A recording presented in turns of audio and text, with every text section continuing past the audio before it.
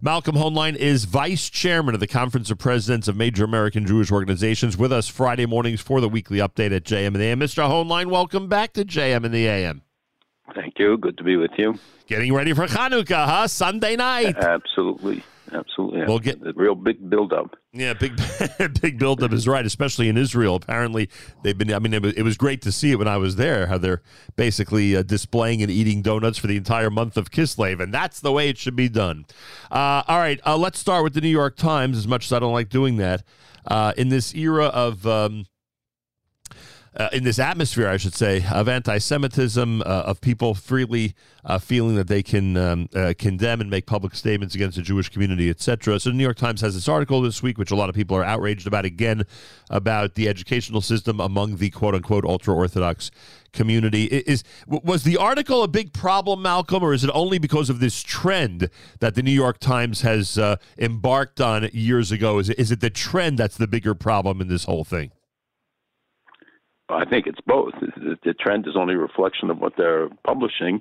And from what I've heard just in the last 24 hours, there are another 10 articles that they're working on. This is going to be a multi-year commitment on their part.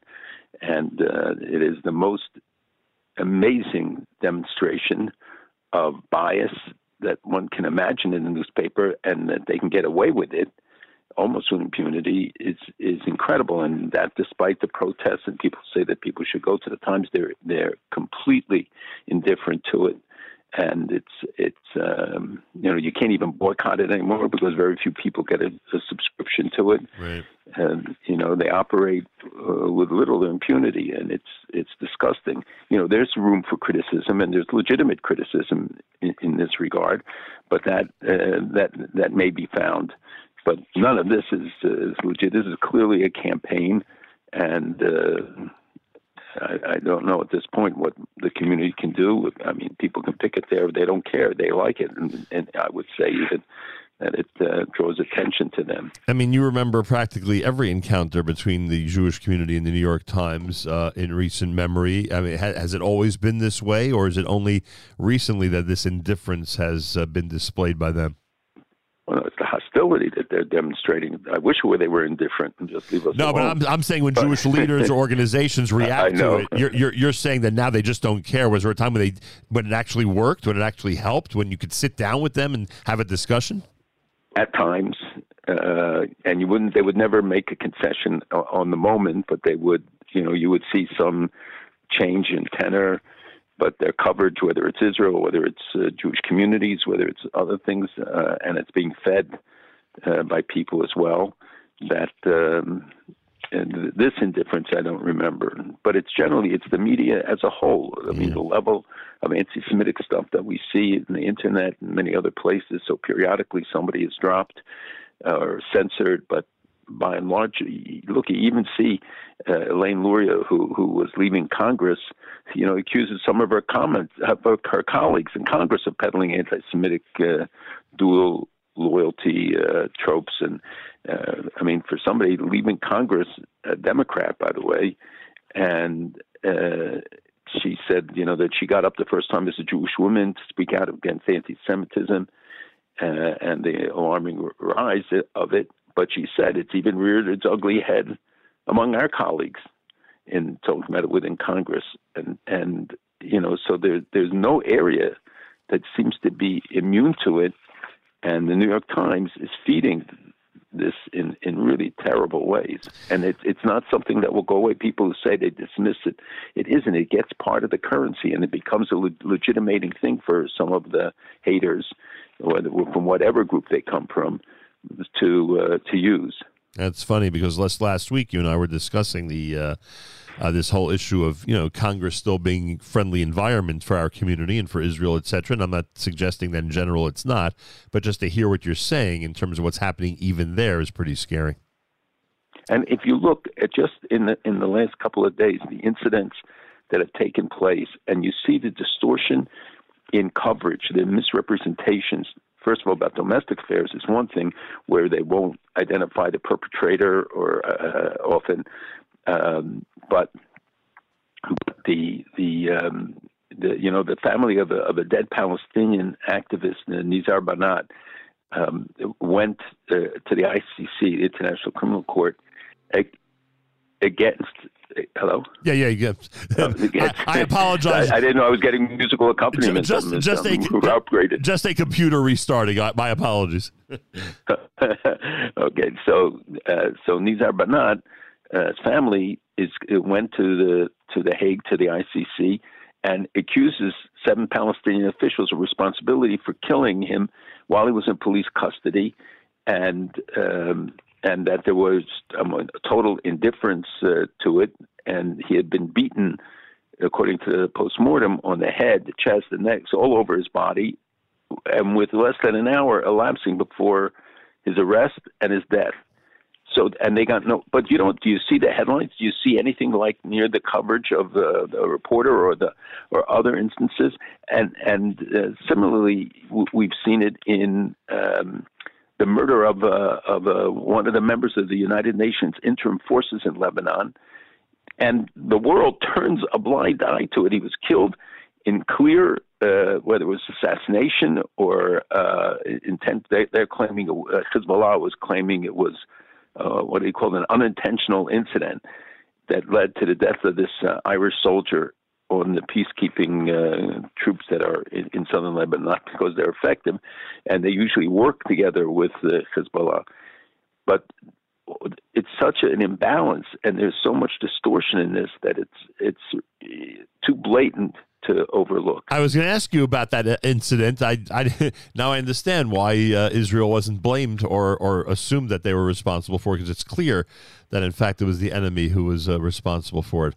I didn't realize. Well, it was locals who were shooting at them in an armored vehicle, and it rolled over. And there are cell phone videos that were shown online, and it shows one of the 2 vehicles speeding to leave the area while it was being shot at.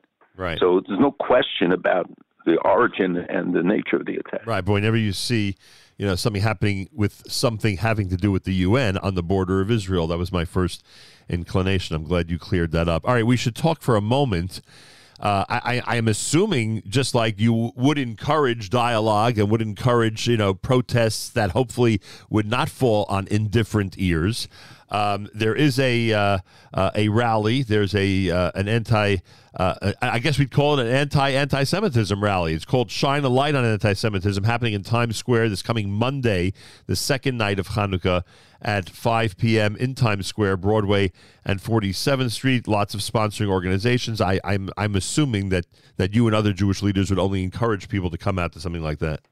We're very involved. We support the event. It's very important, and it's taking place in different cities across the country, and quite a number of organizations have joined behind it. They did it last year for the first time, and as you see, it's also a vehicle to get a message out to people generally, and it's very important that there be a good turnout. 100%. I also want to mention, and I know this is in the future, and we'll have a chance to talk about it, but someone pointed out to me that on November the 18th, there were 2 people arrested at Penn Station after one of them posted threats to attack a shul the next day. And apparently one of them is still being held in jail, and the other one was released without bail. And on February the 1st, there's going to be a courtroom date for them on Center Street near City Hall at the Criminal Court Building. So again, if people can set aside some time to actually attend that, that's important as well, right? I think it's important, and I think when you have judges taking actions as they did to release somebody back into the community where he was carrying out the attacks or alleged attacks, maybe picketing the judge and where he is or where he lives or where his office is or something, as long as they're peaceful and constructive. I think we have to start exposing those who are doing this revolving door justice. We see some of the officials now are backing off of it and recognize that it's a threat not just to our community but to every community. But it's simply outrageous that this could happen. And by the way, I just want on the other subject, sure. That the UN ambassador is going to show proof that most of the Palestinian miners who were killed were all people with ties to terrorist group. It's like the lawsuit that Al Jazeera is bringing over the killing of the reporter, and the person, the quote eyewitness, turns out to be a member of the terrorist organizations. And that's a credible presenter, and it permeates everything. And when the UN calls the death of a Palestinian shocking, I mean, they don't have a clue. They don't understand. They don't go into the information.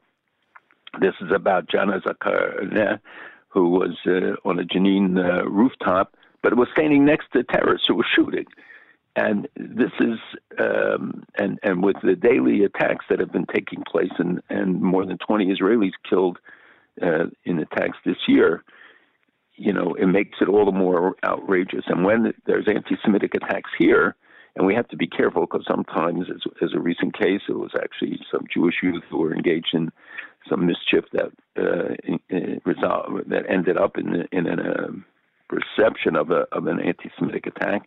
Boy. But most of them are, and we have to be responsive to it. Boy, that episode about the rooftop takes the term "human shield" to another degree. You know, it's one thing when they're utilizing school buildings and hospitals and forcing Israelis to decide whether to bomb those areas, but when they're literally standing next to kids, right? When they're literally carrying out their terrorist operations next to kids. And if I could just add to it, that there's another study that just came out, the IDF just released, showing that that the organization, something that won't be new to you or your audience, but to most people, that 3 schools are with over 1,000 students in Hamas territory. They intentionally put there the rocket launchers, and they're releasing the photos showing the installation of the rocket launchers after, we hear all the defenses of the schools and that UNRWA, and I heard even from UN officials in the last 2 weeks. And it's ridiculous. The only good news we have is the removal of Iran from the Commission on by the way, on Agreement. When did the UN get a little bit of a backbone? Or was that what? Sometimes it becomes too blatant that even the UN can't ignore it? Oh, but come on. Justify it. But it would when the women are doing the demonstrations and all of this stuff, it's unbelievable. Oh, so if not for what's going on in Iran now with the quote-unquote, women's part of the revolution, it may not have happened. They may not have rescinded it. They didn't do it before that, and we protested every year. Look how they mistreated women and all the restrictions and everything. That's a good point. And and they didn't do it. But when they publicly execute an innocent guy and they hung him from a crane again, so in such blatant disregard for any standard, and they claimed that he allegedly stabbed 2 members of the paramilitary force because of the forces killing of protesters. He was arrested, and he's one of thousands, maybe tens of thousands, who have been arrested from the demonstrations. And it's already the second execution of somebody from the demonstrations. But more than 500 people were executed in Iran this year, which is the highest of any country in the world. Hello?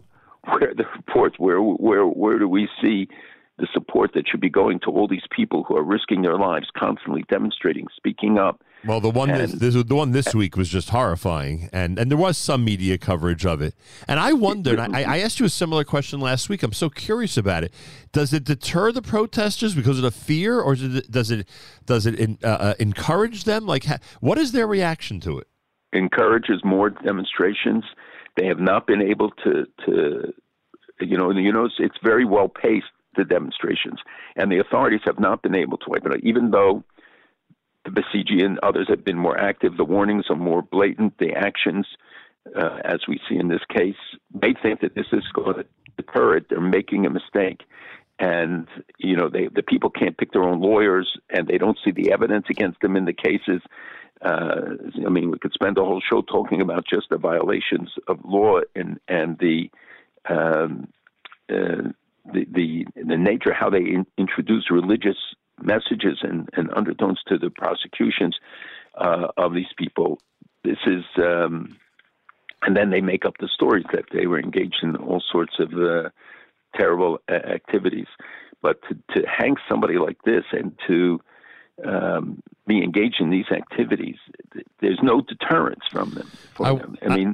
We don't see the West rising in defense of these people, even though some more, and the U.S. has made some better statements, but still, it's nowhere near what we should be doing. That's why I wonder, and you speak to some of these leaders, I wonder what they would say their end game is, meaning the protest leaders, and without that great support of the West, I wouldn't say they're being completely ignored, but you described it well, this lukewarm support of the West. Is that goal even achievable? What would they say is the end game, by the way? They're looking for a full revolution? What are they looking for? Ultimately, regime change, and that some of them say it, but they don't say it outright because then it'll be termed to be a revolution against the government. Right. So this way, they're demonstrating for their rights. The women have been leading the fight, and there will be some adjustment. But the reports, as I said, I think last week, when the first report came out about disbanding the morality police who were blamed for the death of the woman, the original death, but it is not true. They didn't disband it. They may reorganize, but they continue to press, and the processes have continued in every way, and the nature of the response now and rallying the people, saying that this is a war against Allah and all the things that they're doing, and the fact that they're reverting back to this kind of a public execution is they're misreading the crowd. Yeah, hard not to agree with that. What's the significance of significance? I get the significance because you always want to bring people to justice who are responsible for murder.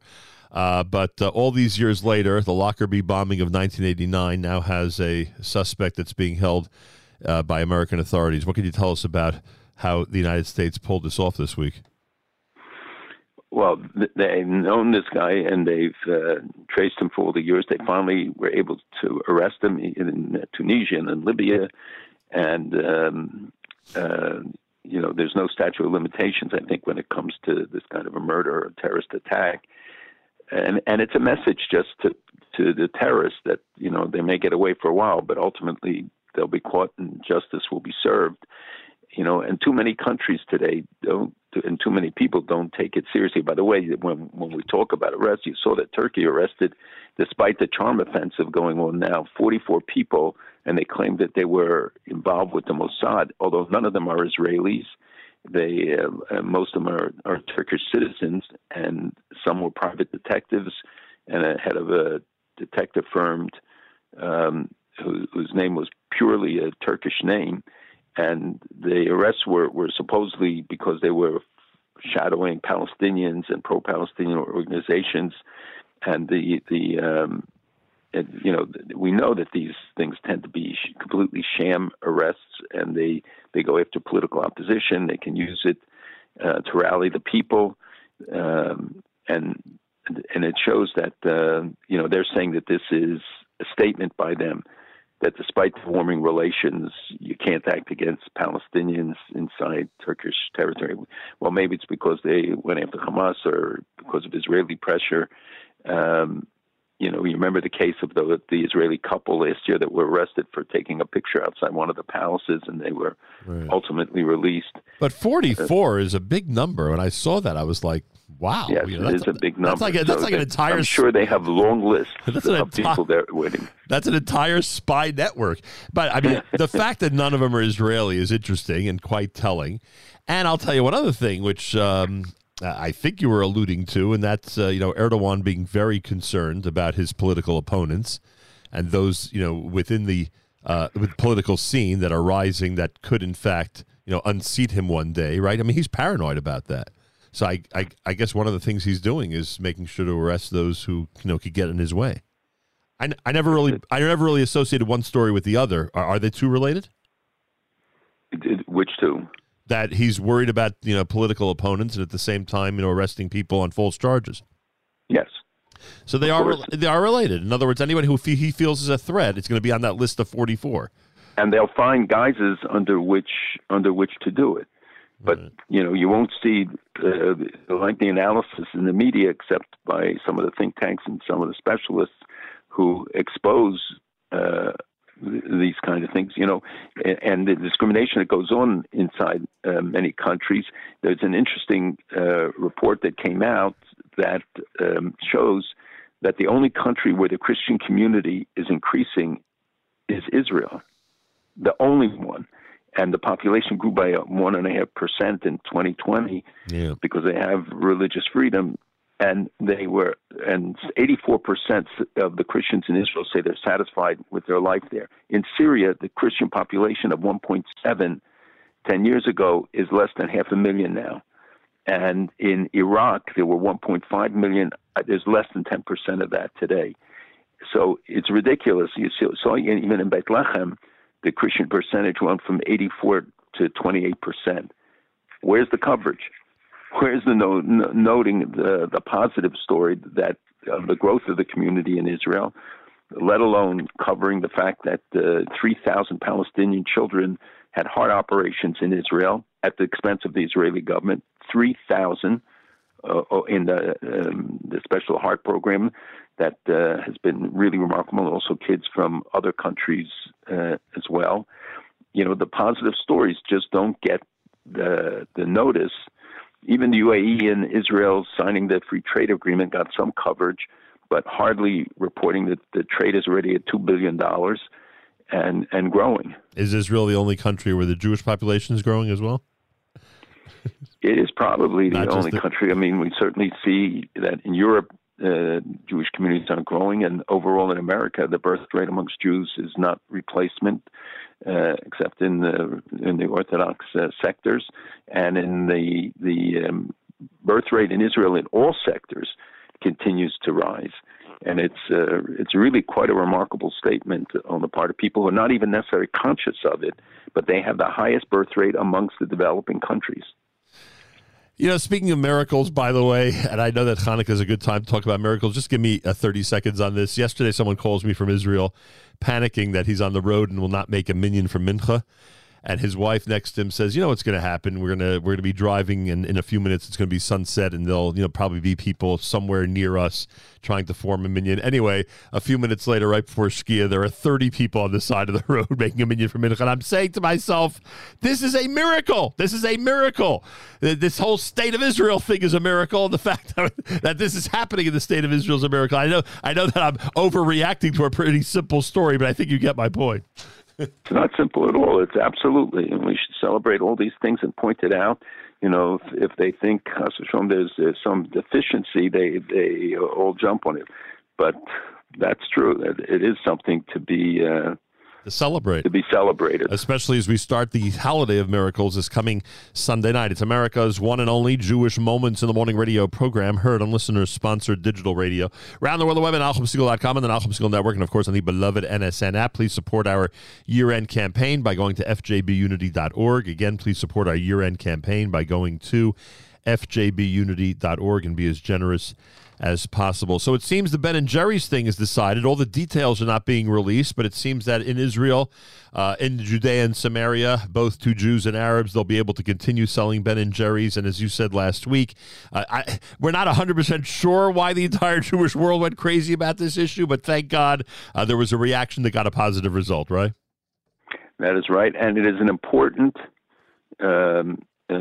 statement to the business community, the Ben & Jerry's case, because you're dealing with Unilever, which is a multi-billion-dollar or trillion-dollar company, and the fact that they took the position and have pursued it despite the lawsuits from Ben & Jerry's board of directors and over the sale under the Israeli licensees of packaging with Hebrew and Arabic words, right.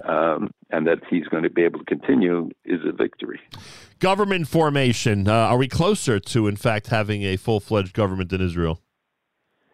Ever closer, but it's taking much longer than predicted. Many people thought it would be easy because, everybody, it's a right-wing government, and, there's no parties there that were expected to be problematic, but everybody knew that there would be haggling, and Netanyahu has to deal with outside pressures from the U.S., from Europe, from everywhere about some of the members of the government.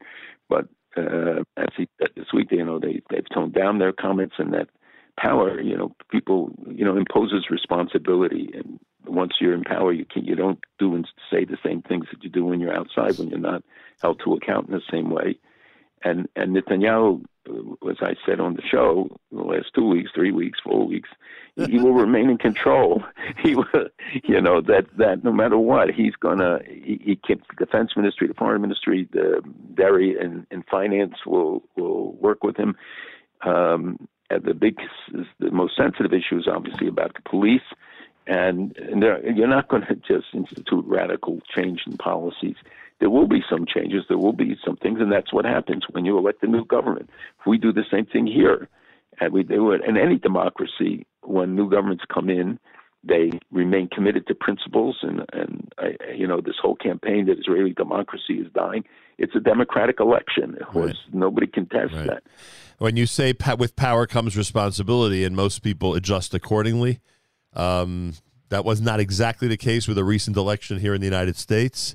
We all thought that there would be responsibility or more responsible rhetoric from the White House after someone takes power. It doesn't always happen. I mean, you're right. I think you're right in this case in Israel. It is, the needle's moving in that direction, but it doesn't always happen. But let's hope. And not in every election does somebody get elected, and members of Congress or whatever, right, who are better than the ones before and therefore may engage in. Right. But the system itself, hopefully in a democracy, holds people to account. And if not, the citizens do. Are people making... I'm sorry. Yeah, I'm sorry. No, I was going to say, are people making too big of a deal of the potential rift between Prime Minister Netanyahu and President Biden? Because I would assume that's either media created or left wingers in the media who want to call attention to something that I don't think is ever going to exist. Do you agree with that?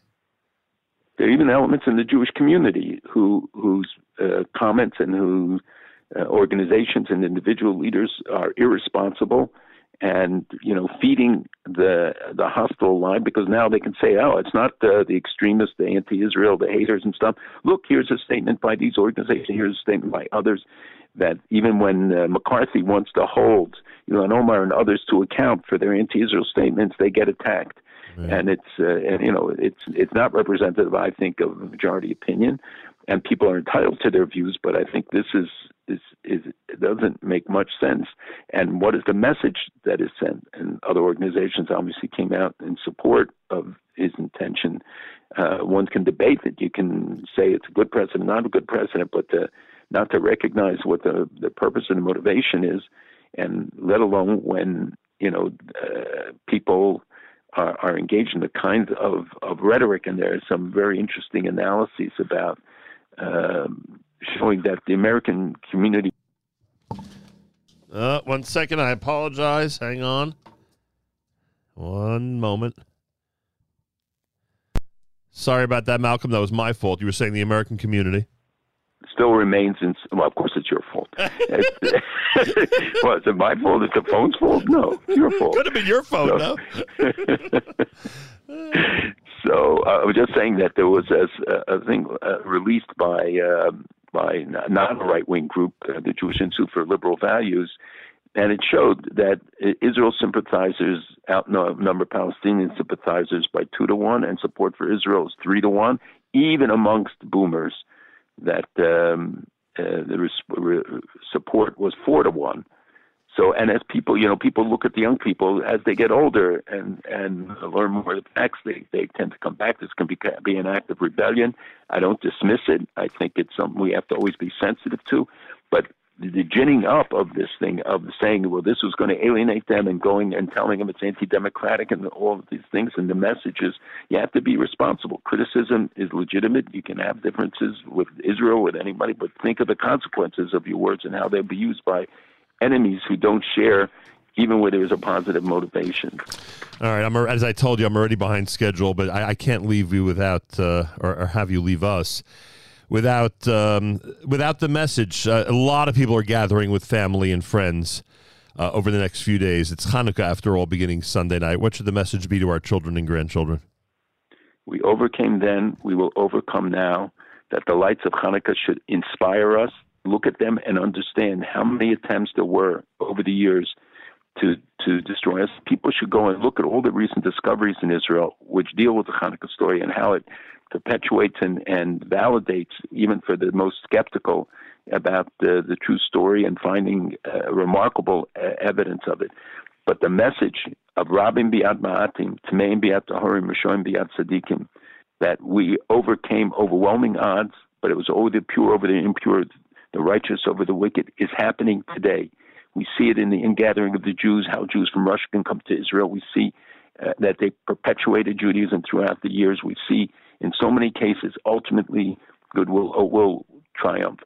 Unfortunately, we often have to pay a price for it, but we know that we have to be resolute and take the message from the Maccabees to today's battle against the Jew haters. Amazing. Malcolm, I thank you. Happy Hanukkah. We'll speak again next week. Thank you. There he is, Malcolm Hoenlein, Malcolm Hoenlein, Vice Chairman, Conference of Presidents of Major American Jewish Organizations, with us Fridays for the weekly update. We have an opportunity with our children and grandchildren this coming Sunday night through the entire week of Hanukkah, Shabbos, Hanukkah, Rosh Chodesh, etc., to make an impact with our message. Listen to what Malcolm just said and internalize that and then transmit it to your children and grandchildren. It's an important message during this Chanukah season, if you will.